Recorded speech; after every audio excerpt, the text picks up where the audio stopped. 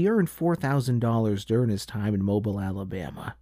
This is a considerable sum even by today's standards, but in the early days of the 19th century, it was considered a fortune, equivalent to over $100,000. But for Richard, it was just another day. After all, by that point, he had already achieved celebrity status, touring up and down the east coast of the United States with his act, becoming the country's wealthiest and most popular magician, ventriloquist, and hypnotist of the day. This was no small feat. After all, he lived during a time when most people who looked like him were still enslaved. But he had an advantage that others didn't have, and this advantage empowered Richard Potter to become the first African-American-born celebrity in the United States.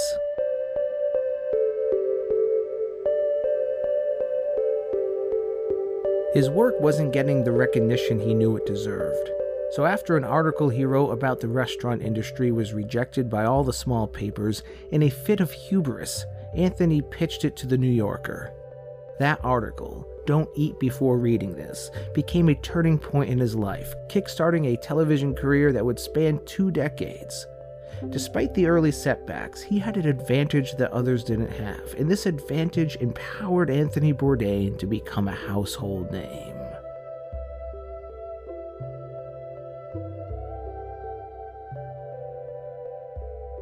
Eleanor Roosevelt once said that no one can make you feel inferior without your consent. And she would certainly know. Her own mother didn't think much of her, and when she married her husband, her mother-in-law disapproved. Then, years into the marriage, her husband had an affair and considered leaving Eleanor. On top of all this, in the ensuing decades, numerous family members disavowed her over her unpopular social views. Despite the detractors, Eleanor became regarded as one of the most esteemed women in the world and the object of almost universal respect. It would have been easy for Eleanor Roosevelt, Anthony Bourdain, or Richard Potter to let the opinions of others make them feel inferior. But instead of consenting to them, they boldly stepped forward, empowered with a mission far greater than their detractors. And there is some logic to this when we consider how the word empower refers to power and authority, as derived from the ancient words meaning make into and cause to be.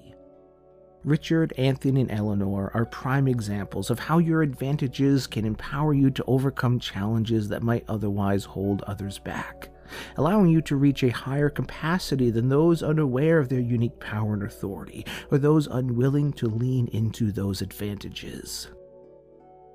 For Eleanor Roosevelt, her unique advantage certainly included her family's wealth. But though wealth can open doors, to keep them open you need something more, and that something more was her dedication to truth and loyalty, her concern for strength of character rather than a mere veneer of reputation. For Anthony Bourdain, his unique advantage was certainly his knowledge and experiences of kitchen culture, but it was also his skills as a storyteller. He published 3 mystery novels years before landing his first television show. But we would be remiss if we forgot to mention Gladys, Anthony's mother. It was Gladys Bourdain, a longtime copy editor for the New York Times, that got his article into the hands of the editor of the New Yorker because she happened to be friends with his wife.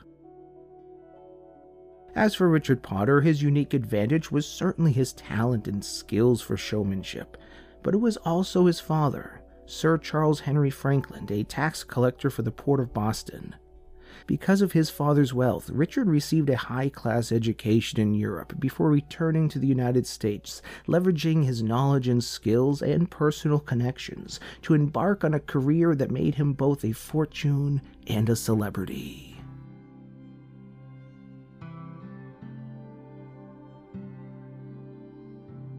When we don't honor our unique power and authority, we become discouraged with a fixed mindset and an external locus of control, placing our experience of life at the mercy of circumstantial whims. But each and every one of us has a unique blend of knowledge, skills, experiences, connections, and temperaments. And when we lean into these unique advantages, we become empowered to excel at the very things that bring us the most joy, just like Richard, Anthony, and Eleanor. What are your unique advantages? And how are they empowering you to boldly step forward and perform?